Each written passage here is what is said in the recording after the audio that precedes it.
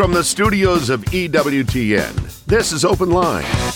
With today's host, Father Wade Menezes. In North America, call toll-free 1-833-288-EWTN. That's 1-833-288-3986. Outside North America, call 1-205-271-2985. You can also text the letters EWTN to 55000 or send an email to openline@EWTN.com. A tremendous Tuesday to each and every one of you. Thanks so much for tuning in to EWTN's Open Line.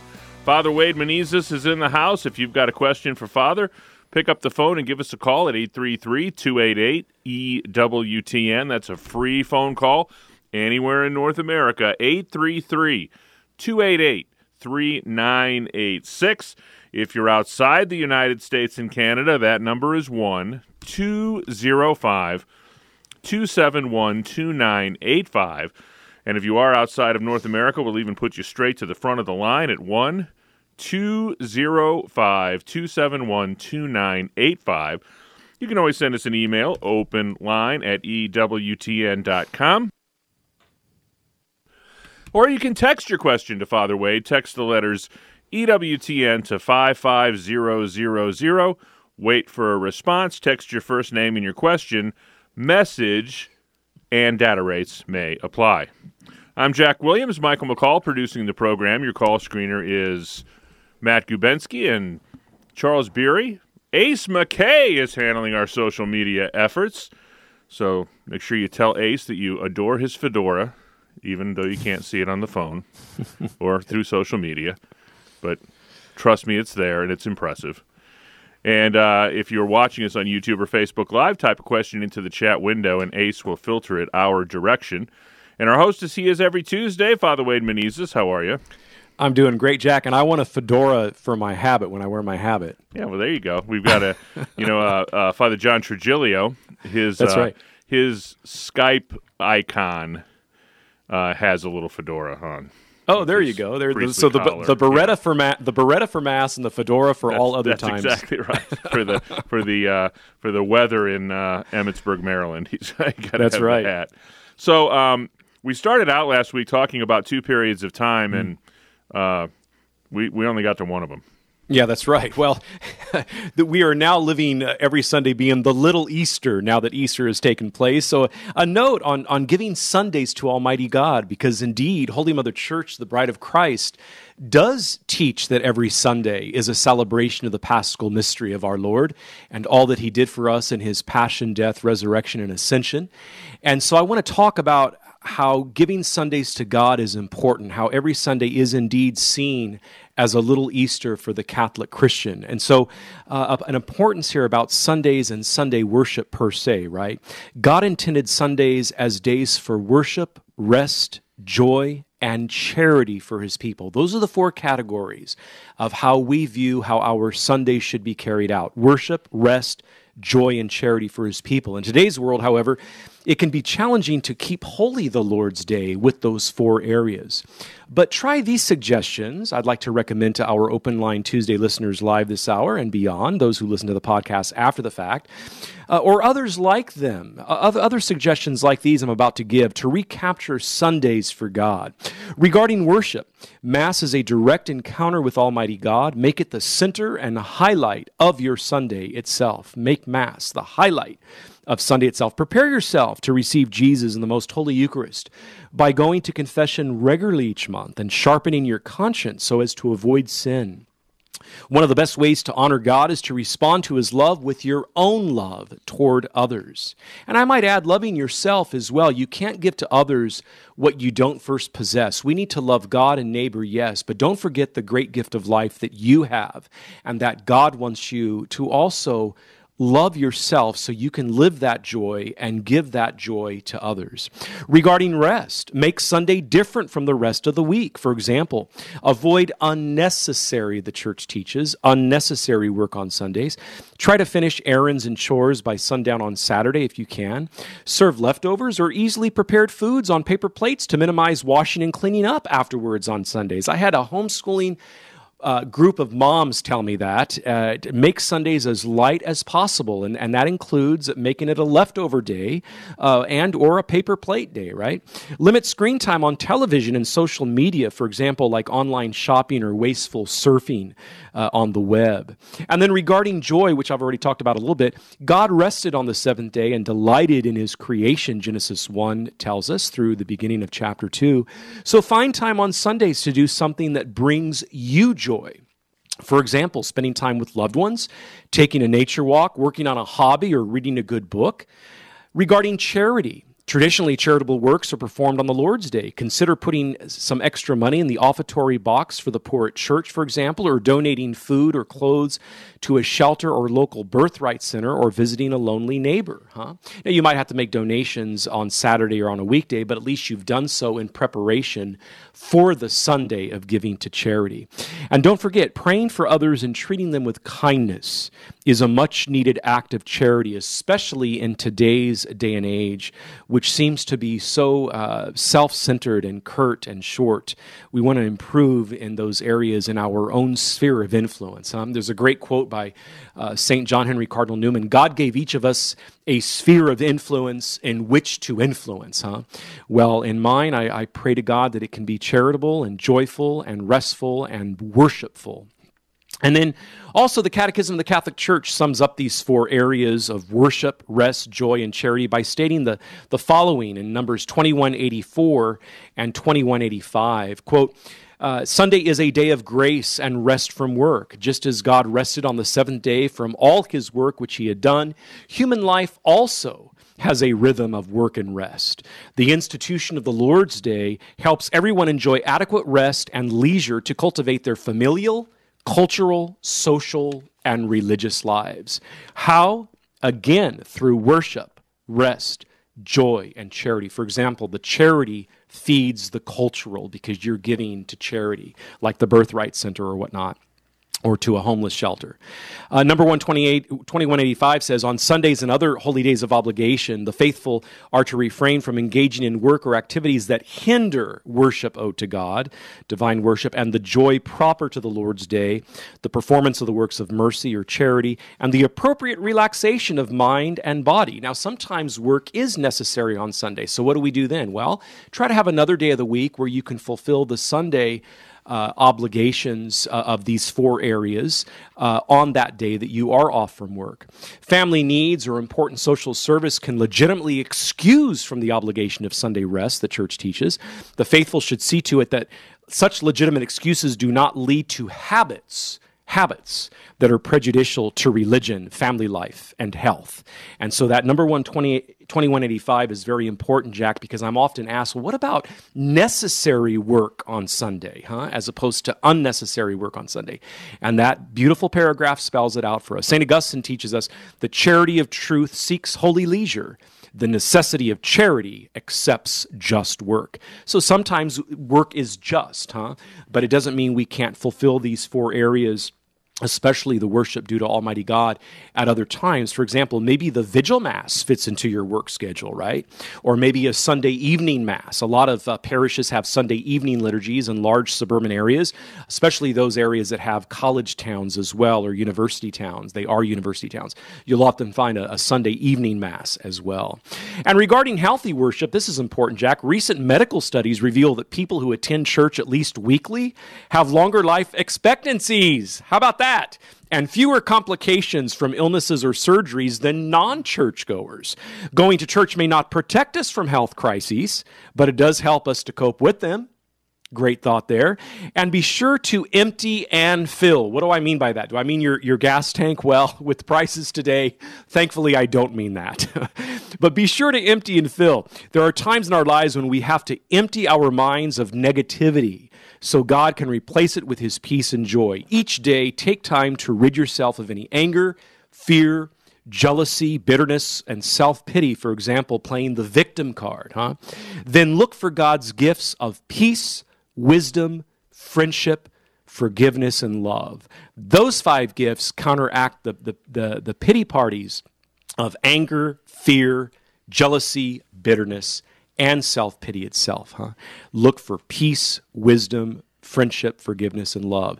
So I love that that one study, recent medical studies reveal that people who attend church at least weekly have longer life expectancies and fewer complications from illnesses or surgeries than non-churchgoers. Going to church may not protect us from health crises, but it does help us to cope more aptly with them. So there you have it, the importance of Sunday worship, rest, and charity, and joy, number 2184 and number 2185 of the Universal Catechism, because every Sunday, Jack, is a little Easter. 833-288-EWTN is our toll-free number, 833-288-3986. A couple of open phone lines and plenty of time for your calls. It's EWTN's Open Line Tuesday with Father Wade Menezes.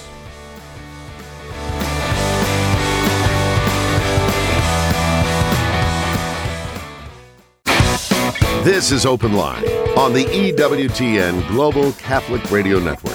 If you have a question, call 1-833-288-EWTN. That's 1-833-288-3986. Outside North America, call 1-205-271-2985. Or send us an email to openline@EWTN.com. EWTN Religious Catalog has a beautiful offering. It's a book called Manual for Suffering by Father Jeffrey Kirby. People often question why a good and powerful God would allow suffering of any kind in our world and why good people have to suffer. And Father Kirby responds to these questions and many others in Manual for Suffering and reveals answers from the depths of the Catholic faith. The first part lays out the biblical and theological foundations for suffering and the world's fallenness. And the second part aids for those who suffer, including passages and excerpts from scriptural texts, magisterial teachings, and writings of the saints and traditional Catholic prayers and devotionals. It's available now. Manual for Suffering from Father Jeffrey Kirby at EWTN's Religious Catalog. That's EWTNRC.com. Free shipping, free standard shipping on online orders of $75 or more, and that's standard shipping in the continental U.S. only. Use the code FREE at checkout. That's Manual for Suffering by Father Jeffrey Kirby at EWTN's Religious Catalog. That's EWTNRC.com. First up today is Teresa in Chatsworth, California, listening on the EWTN app. Teresa, welcome to the program. Thank you, Jack, and thank you, Father Menezes. I have a question for you. We did the 9 days novena for St. Faustina for Divine Mercy Sunday. Do we also have to go to confession within 21 days? Okay, you're asking that question as though the 9-day novena per se is attached to either the plenary indulgence received on Divine Mercy Sunday or the extraordinary grace offered as well on Divine Mercy Sunday. To my knowledge, the novena per se carried out over a 9-day period ending on the Saturday before Divine Mercy Sunday. In and of itself, the novena doesn't have anything to do with the extraordinary grace or the plenary indulgence that can be received on Divine Mercy Sunday itself. And they're pretty much the same, the two, except in two important regards, the plenary indulgence versus the extraordinary grace. The plenary indulgence can be applied for yourself personally, obviously still living, or to another person, known or unknown to you, who is deceased. Okay, where the extraordinary grace can only be applied to yourself, period, not to a deceased person known or unknown to you. The second way the two differ is that for the plenary indulgence, you have to have a firm-willed detachment from all sin, mortal or venial, where with the extraordinary grace to receive it, also on Divine Mercy Sunday, you don't need to have that detachment from sin. It surely helps if you do, but you don't have to have it. This is precisely what makes that grace so, quote, end quote, extraordinary. Okay, so that's how the two differ. And to my knowledge, the 9-day novena per se has nothing to do with either one of those. Now, many people pray the 9-day novena, which begins on Good Friday. In fact, I prayed it again this year. It begins on Good Friday, and it ends on Holy Saturday. It begins on Good Friday, and it ends on Easter Saturday. Saturday of Easter week, and then the next day is Divine Mercy Sunday, also referred to as the second Sunday of Easter, okay? But as far as the confessional requirement, not so much to do with the 9-day novena, but to do with the ability to receive the plenary indulgence or the extraordinary grace. Yes, you need to go to confession either 20 days before Divine Mercy Sunday or 20 days after Divine Mercy Sunday. And it's understood, obviously, that to receive Holy Communion on Divine Mercy Sunday, you already have the moral certitude that you are in a state of grace. That is to say, not knowledgeable of any mortal sin. Okay, and it's possible to know that in your sincerest of knowledge that to the best of my ability, I'm not consciously aware of any mortal sin. So if you're planning to go to confession for the Divine Mercy Sunday Extraordinary Grace or the Divine Mercy Sunday Plenary Indulgence after Divine Mercy Sunday, within 20 days after Divine Mercy Sunday, it's understood that you already understand that you have the moral certitude you're in a state of grace on Divine Mercy Sunday itself. Now notice, the 20 days before or the 20 days after is a total of 40 days, right? Well, that's because 40 means something, quote unquote. New growth, conversion, one great task to another great task. I've talked about this in my first Open Line Tuesday show during Lent this year. 40 means something. So notice the 20 days that we have to go to confession before a plenary indulgence or 20 days after the plenary indulgence, that is the spiritual work that's sought for that particular plenary indulgence. And there's over 250 ways to receive a plenary indulgence in the Book of Indulgences that you can pick up at your local Catholic bookstore. Why is that 20 before or 20 after, days after the day the spiritual work is sought for the plenary indulgence? Well, that's because 40 is important, both in the Old Testament and the New Testament. Jesus fasted for 40 days and 40 nights. There was Moses, who was atop Mount Sinai for 40 days and 40 nights. Elijah, in his trek to Mount Horeb, 40 days and 40 nights. There's all kinds of reasons why 40 means this new growth, this conversion process. Notice that even the gestation period for a human female is around 40 weeks. So that's why it's the 20 days before or the 20 days after. And that's pretty standard for most plenary indulgence spiritual works that are sought, not for the work themselves, but for the charity they prosper and for the moral certitude of the state of sanctifying grace that we're in. So does that help you out, Teresa, that you're beginning your question asking about the novena per se, and then the second half of your question has to do with the 20 days before or after for confession? So that's how I understood your question, where I want you to understand that the novena per se isn't really tied in and of itself to either the plenary indulgence that we can receive on Divine Mercy Sunday itself, nor is it tied, the novena, nor is it tied in and of itself to the extraordinary grace that we can also receive on Divine Mercy Sunday. To find out the total of the requirements, and I believe there's 5 for either the plenary indulgence or the extraordinary grace, the 5 conditions to receive that on Divine Mercy Sunday, either of those two, on Divine Mercy Sunday can be found in a printout document that's very good, a very good printout document, ready to print out on your home printer at divinemercysunday.com. divinemercysunday.com. So does that help you out with what you're asking about the novena in and of itself? Yes, it does. Thank you very much for both of you for taking my calls. Oh, you're very welcome. And again, welcome. divinemercysunday.com. It's got the printout documents to tell you what the requirements are for the extraordinary grace, another one that tells you what the requirements are for the plenary indulgence, another document that tells you how the two of them differ, primarily in those 2 ways that I've already enunciated. Thank you, Teresa, for a great series of questions. Thank you. Thank you. 833-288-EWTN is our toll-free number, 833-288-3986. It's Teresa Tuesday. We're going to go to another Teresa. This one's a first-time caller in the great state of Nebraska, listening on Spirit Catholic Radio. Teresa, welcome to the program. Thank you so much for taking my call. You're welcome, Teresa. Thank you. I have a question for Father. I am trying to deal with severe abuse and post-traumatic from, and it is so incredibly painful, and I only know one scripture, and I have it hanging in my room, but I am wondering if you could please enlighten me on scriptures that might help me feel like God hasn't left me, because I sure do feel all alone. and I don't know what to do. I just keep praying, but more stuff just keeps happening, and so I'm drowning. So I'm asking if you know of any. Well, there's a lot of scripture passages that have to do with suffering. I want you to, first of all, marvel in God's goodness that we had already taken your call, Teresa, and put you on hold when we came back from our break. And I noticed that Jack gave the promo for the new book by Father Jeffrey Kirby, Manual for Suffering.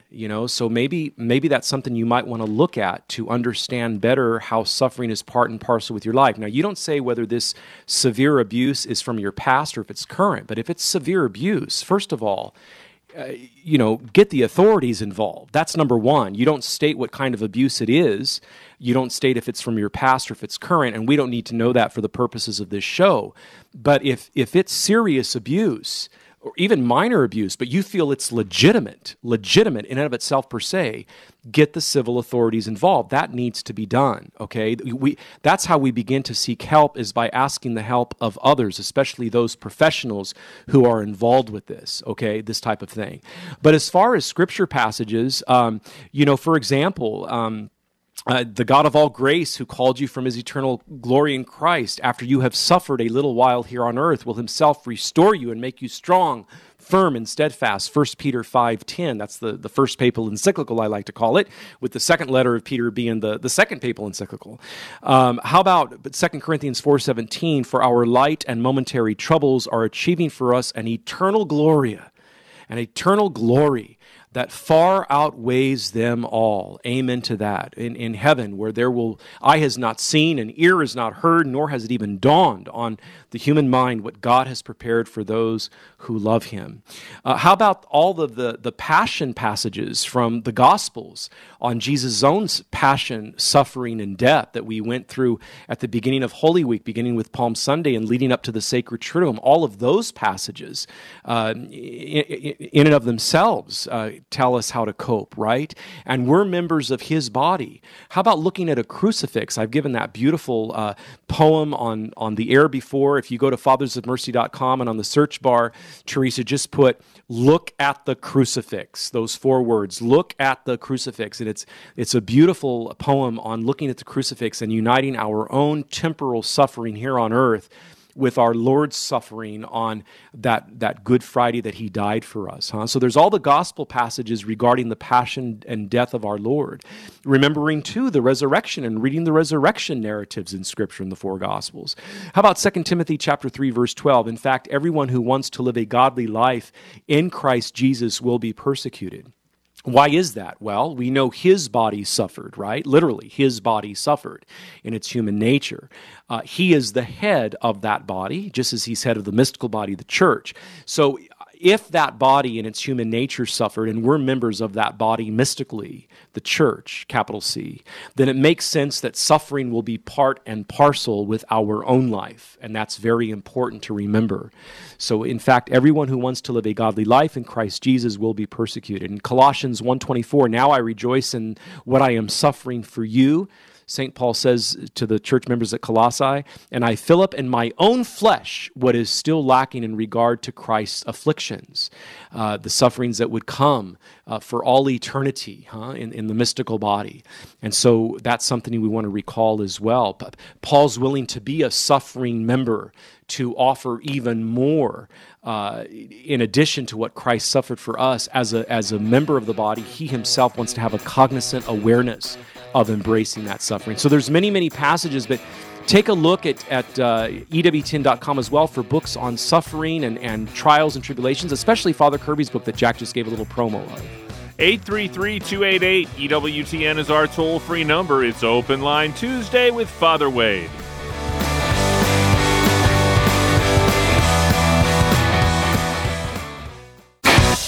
This is Open Line on the EWTN Global Catholic Radio Network. You know, the book of the month for April from EWTN Publishing is Answering the Questions of Jesus by Father Andrew Apostoli of happy memory. Father Andrew reflects on each of the many questions Jesus asked in the Gospels, and his insight and wisdom will guide you to a deeper understanding of who Jesus is and what he is really asking of you today. Just some of the questions he talks about are why were you looking for me? Have you no faith? And do you love me?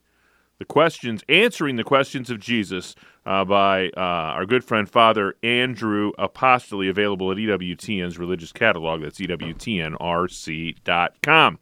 Next stop is Des Moines, Iowa. Linda is in the great state of Iowa, listening on Iowa Catholic Radio. Linda, you are on with Father Wade. Thank you very much. And Father Wade, I really loved all your missions that you did at Christ the King here in Des Moines. Wonderful missions. Thank you. Oh, thank you so much, Linda. I really appreciate that. It's all God's work, but that's a great, great parish. Yeah, it really is. My question, Father, regarding, the Sunday rest, what you said at the beginning of the show, I've always felt uncomfortable, like after Mass on Sunday, going out to brunch or, having a Sunday, family meal at a restaurant, because the workers in those restaurants have to work on Sunday, and that's really unnecessary work. And if I didn't go to brunch, that person, those people might not have to work. So can you kind of enlighten me on that?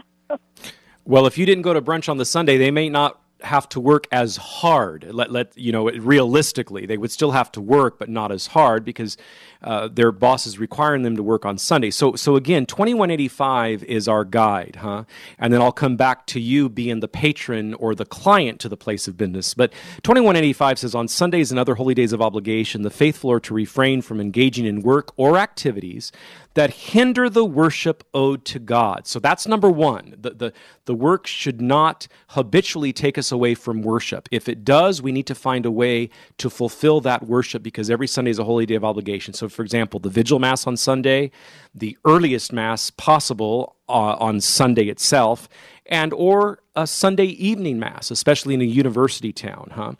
Also, such work should not hinder the joy proper to the Lord's Day. Also, it should not hinder the performance of works of charity, and also regular work should not hinder the relaxation of mind and body, rest, which is required for Sunday. So those are the four areas: the worship, the joy, the charity, and the rest, according to the Church's teaching. Family needs or important social service can legitimately excuse one from the obligation of Sunday rest. So the four categories that Sunday is all about: worship, rest, joy, and charity. Your question deals with rest especially. Are we taking one away from that rest that's needed? Hopefully they're a believer, they got to church at some time, and so forth. But important social service can legitimately excuse one from the obligation to Sunday rest. The faithful should see to it, however, that legitimate excuses do not lead to habits that are prejudicial to religion, family life, or health. Health meaning the rest or relaxation. So, all things within reason, and you ask an excellent question, I might add, Linda, all things within reason for the Catholic believer and what they should do on the Sunday in regards to shopping, in regards to going out.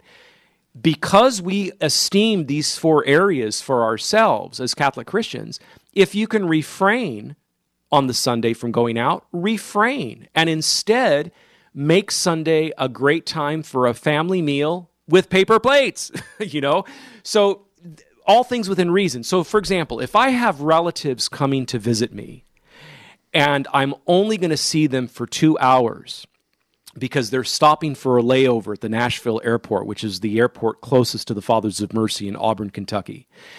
And I go to visit them for that 2-hour layover, and that's the only time I can see them, and it's a Sunday. And because it's a 2-hour block of time, I have time to take them out locally for a meal just to spend time and charity and love with them and quality time as my relatives. There's nothing wrong in regards to doing that.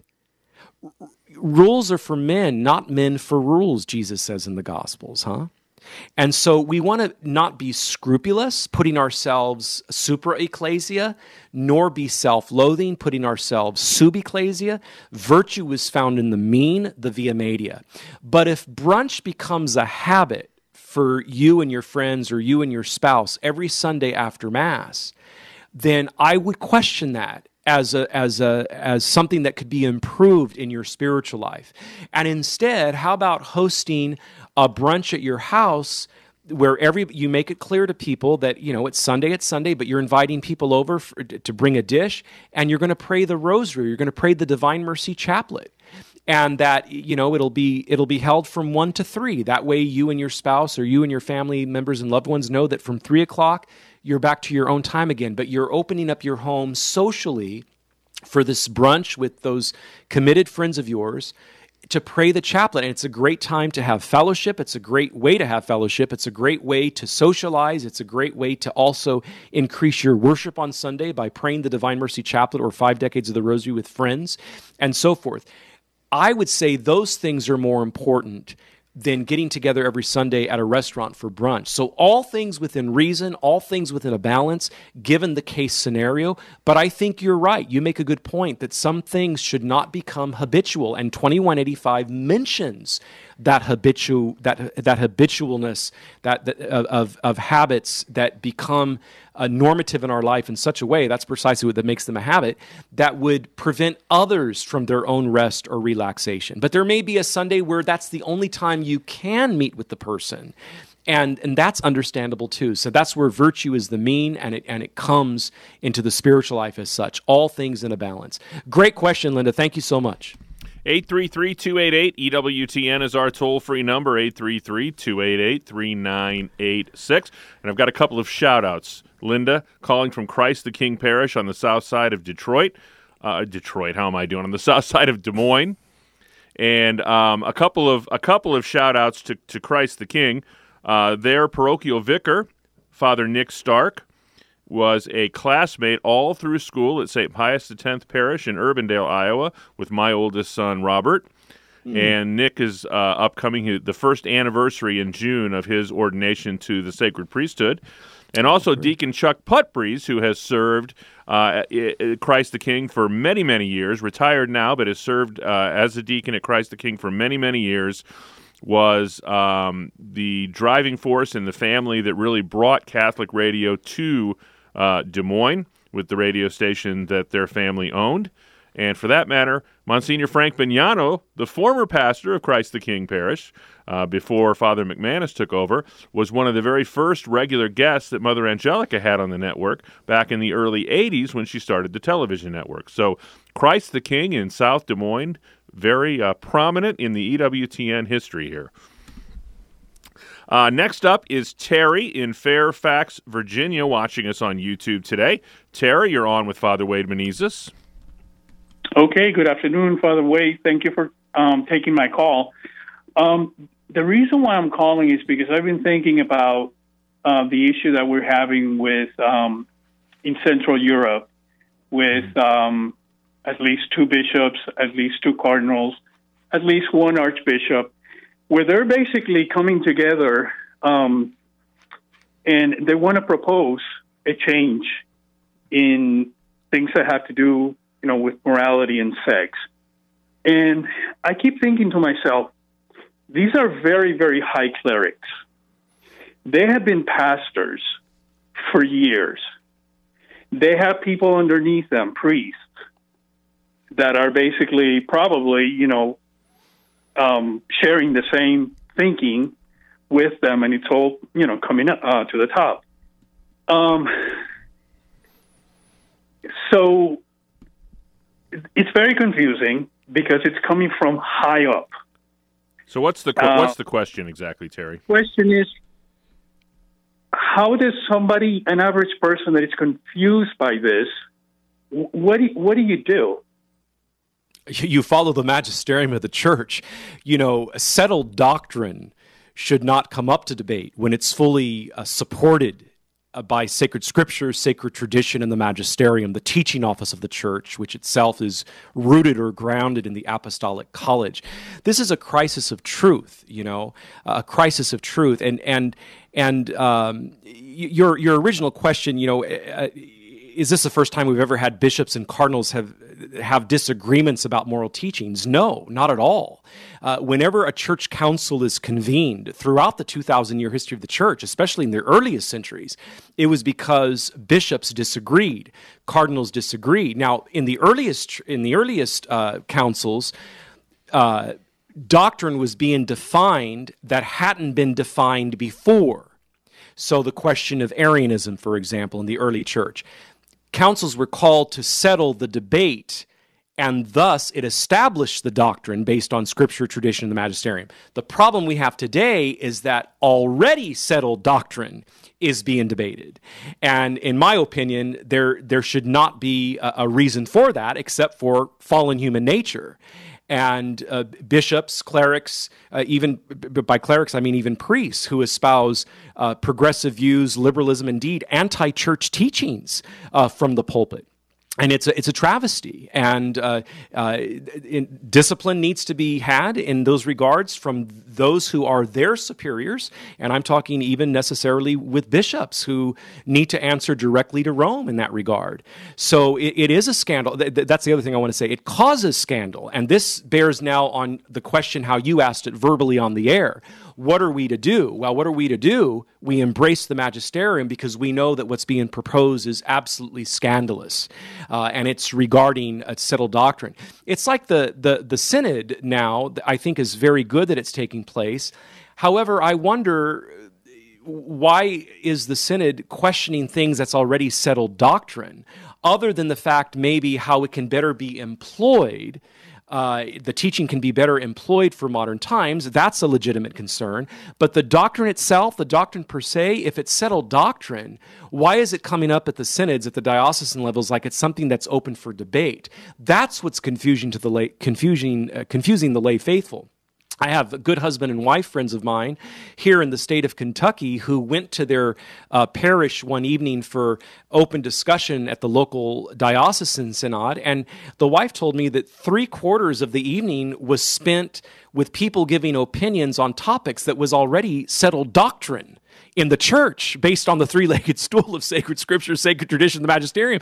She says, why were we even wasting our time in that regard? And she had her hand up to ask that very question, but she never got the chance to ask. So, yes and yes. Yes, the church has always, to answer your two questions, your written question to our call screener as well as your verbal question on air, yes, the church has always suffered from this type of a thing, of debate. In fact, that's usually why councils are called.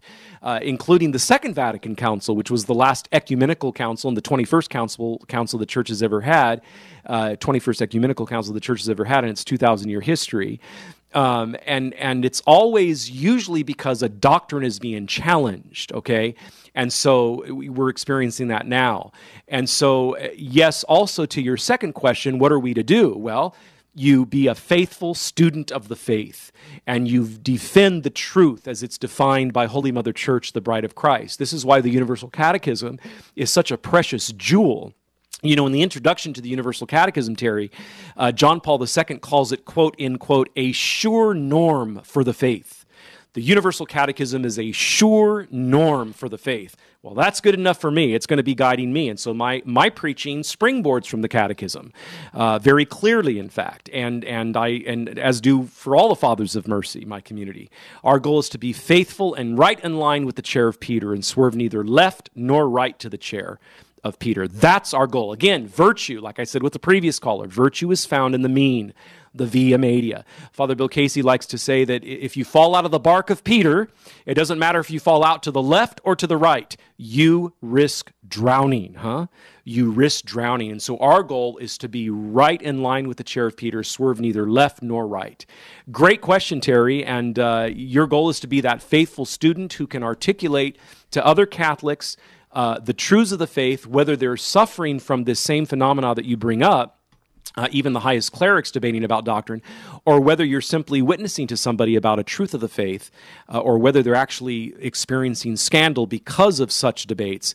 You want to be a true student of the faith to give them calm, to give them solidity, to give them doctrine that is sound and solid. and help them become better students of the faith as well. Great question, Terry. Thank you so much, especially during the Easter season where we focus on defending the truth. In a special way, we do that all the time, but especially during the Easter season because our Lord died for the truth. He died for us, and he died for the truth that's given to us and by his bride, the church, and we want to always defend the truth, even to the point of death, and this is the great witness of the martyrs. So thank you, Terry, for a great question. Be sure to check out More to Life with Dr. Greg and Lisa Popchak tomorrow morning, 10 a.m. Eastern Time. Tomorrow's topic, blowing a fuse. Is someone really pushing your buttons, causing you to feel like you're at the end of your rope? Well, Dr. Greg and Lisa will help you keep your cool. That's More to Life tomorrow morning, 10 a.m. Eastern Time, right here on EWTN Radio. Next up is Peter, another first-time caller in the great state of Pennsylvania, listening on Sirius XM Channel 130. Peter, you're on with Father Wade. Hello, Father. I have a question about the church's teaching on the requirements for a just war. I know that in Thomas Aquinas says that war has to have a just cause, a right authority, and a right intention. But I've heard a lot of people recently saying also something about there has to be a reasonable prospect of victory. And I don't really see that anywhere in the church fathers or the scholastic tradition. It seems to be kind of a modern innovation. And I just wondered if you could say something about what the actual church teaching is about that. Yeah, the reason for that is because of the modern weaponry we now have, which can do mass destruction on a very large and even global scale.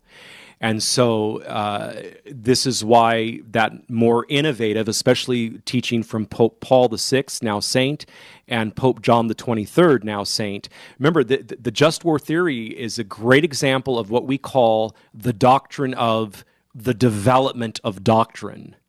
And we see this point now not enunciated in the scholastic teachings of St. Thomas or from the church fathers, precisely because of the weaponry now that can do so much damage on such a large scale. Even weapons that may not destroy buildings and bridges and roadways, but can let out massive amounts of radiation and kill everything that's living. I think of the so-called neutron bomb, discussed a lot at the time of the Reagan presidency. So the just war theory is a great example of the Catholic Church's doctrine of, quote, the development of doctrine. So nothing is changed, nothing is altered, things are only brought to a greater clarity. Okay, and so the strict conditions for legitimate defense by military force require this rigorous consideration that is part of the church's patrimony and is discussed in greater length by those two popes I just mentioned from the 1960s, when the nuclear proliferation really was at its height, or at least the beginning of its height, which took us all the way in through the early 2000s. The gravity of such a decision makes it subject to rigorous conditions of moral legitimacy, and so several things have to be looked at one and the same time. So the damage inflicted by the aggressor on the nation or community of nations must be lasting, grave, and certain. All other means of putting an end to it must have been shown to be impractical or ineffective. This is right out of the Universal Catechism. That's number 2. Number 3, there must be serious prospects for success in the response. That's the one you're referring to. Number 4, the use of arms must not produce evils and disorders graver than the evil to be eliminated. Okay, think of the mass destruction of life through the power of modern means of destruction, and this weighs very heavily in evaluating this particular condition, number 4, that's enunciated in the Catechism. And those are the traditional elements enumerated in what is called the just war doctrine. And so the evaluation of these conditions for moral legitimacy belongs to the prudential judgment of those who have the responsibility for the common good. And so we pray for those in legitimate authority of the common good to have the wisdom to look to the church's teachings on just war theory, okay, and just war teaching, not even theory, just war teaching, since we're talking about it in the context of the church's own doctrine. where do we get this from especially? I think you nailed it. I want to add two more areas. You nailed it when you said the church fathers and the scholastic teachings from Thomas Aquinas especially. I want to add especially the teachings of John Paul II along with John the 23rd and Pope Paul VI. All three are canonized saints now, by the way. And number 4, Vatican II, especially in Gaudium et Spes, the pastoral constitution on the church in the modern world. Gaudium et Spes, that the Latin translation is joys and hopes, because we pray for a world of joys and hopes where we don't have to worry about war in general, or particularly war on a large scale. So great question, especially in a time and day and age where things can be very, very fickle on the political front internationally. And a great question, too, I think, during the Easter season, where we want to focus on peace in a very, very special way, that this beautiful, beautiful 50-day Easter season, focusing on the reality of peace and amends with one's neighbor, whether a fellow person or whether nations, such as with Russia and the Ukraine, nations in that regard. So thank you for a great, great question. Hope that helped you out. Thank you so much. Next stop is the great state of Florida. Daniel, another first-time caller, listening on Sirius XM Channel 130. Daniel, you're on with Father Wade. Hey, thank you all for taking my call. I don't want to make this too confusing. I feel like I can have a tendency to ramble, but I'm in the process, I feel, of becoming Catholic. I was raised Protestant, a non-denominational Pentecostal background, and currently my wife and my kids, we go to a interdenominational church, and my kids really enjoy the Sunday school aspect of it, but the local parish that I'm looking at going to, and I haven't attended a Mass yet, doesn't seem to have anything for the kids other than, taking them to Mass with the adults. And my question is twofold. One, would it be okay for me to go to Mass alone while my wife and kids go to the Sunday school we've been going to? Or should I take them to Mass with me, even though I don't know that they're quite old enough to understand what's going on? And I don't really understand it fully either. And then the other part of the question was, once a month, they do a communion, and I've always taken it. But now that I feel kind of called towards Catholicism, should I refrain from taking that communion? I know it might be a silly question, but I can't find an answer. It's a great question, Daniel. First of all, I would encourage you to enroll in an official RCIA program, if you haven't already, with the local parish within your home's jurisdiction of where you live. Rite of Christian initiation for adults. Usually it's a 2-year program for an adult to become a Catholic. You learn about the sacraments, you learn about the faith, etc. Once you're seriously committed to that, you want to start focusing, for example, on the doctrine of the real presence. You want to feed yourself theologically with the truths of the faith. You can't receive the Eucharist yet until you become a Catholic at the Easter Vigil, or privately, because there can be means provided where the individual enters the church privately. We see that in many of the lives of the saints, for example, like St. Edith Stein. But when you're committed, you're committed. Okay, now, your wife and children aren't necessarily being called to become Catholic. You want to respect that with them, and thank God they are going to a Protestant faith where they feel that they are being fed, and legitimately so. But you, according to your seriousness, you want to be committed to that as well. If you're committed to becoming a Catholic, I would not let Sunday Mass go by without attending. Again, you can't receive the Eucharist yet, but you can surely be fed with actual graces by your doing so. And then that sets an example for your wife and children. Do you need to go with them to the Protestant church? You're most welcome to do that, but I would not let that usurp your going to a Catholic Mass as well on Sunday, even if you go to the Vigil, which fulfills the Sunday obligation, which you're not bound to yet, or whether you go on a Sunday evening. If you can't do both the Mass and the Protestant service during the Sunday mid-morning hours, still try to go to Mass at another time, because you're being fed to learn more about the Catholic faith, etc. That's what you want to do. Your wife and children should still, of course, be encouraged to attend the church they attend. As far as your children, you sense not being fed at the Catholic Church, I would tend to disagree. Maybe that's not the case of your local parish, and you can talk to the pastor about that. But two things. First of all, we do have a popular program where the children will leave during the liturgy of the Word to have it presented to them in a way that is age appropriate, but then they come back for the liturgy of the Eucharist. Remember, every Mass is two liturgies, the liturgy of the Word and the liturgy of the Eucharist. But on top of that, this is number two, the Church has a different view in regards to family worship. The noble simplicity of the sacred and the holy and the children experiencing that. We don't come from an angle of emotional feed where we need the highfalutin things that are fed emotionally. And that's fine for those other faiths, but that's not the Catholic tradition. The noble simplicity of the Roman Rite in its ordinary form and extraordinary form, of the sacred silence, the holiness, the liturgical action, the art of celebration, both of priest and people, and all that is taking place. So that's how we see the Catholic Mass. Great question. Thank you so much. Father, would you leave us with a blessing? I certainly will, Jack. May the blessing of Almighty God, the Father, and the Son, and the Holy Spirit descend upon all of our Open Line Tuesday listeners and remain with each and every one of you this day and always. St. Joseph, terror of demons. Pray for us. FathersOfMercy.org for more information. God bless.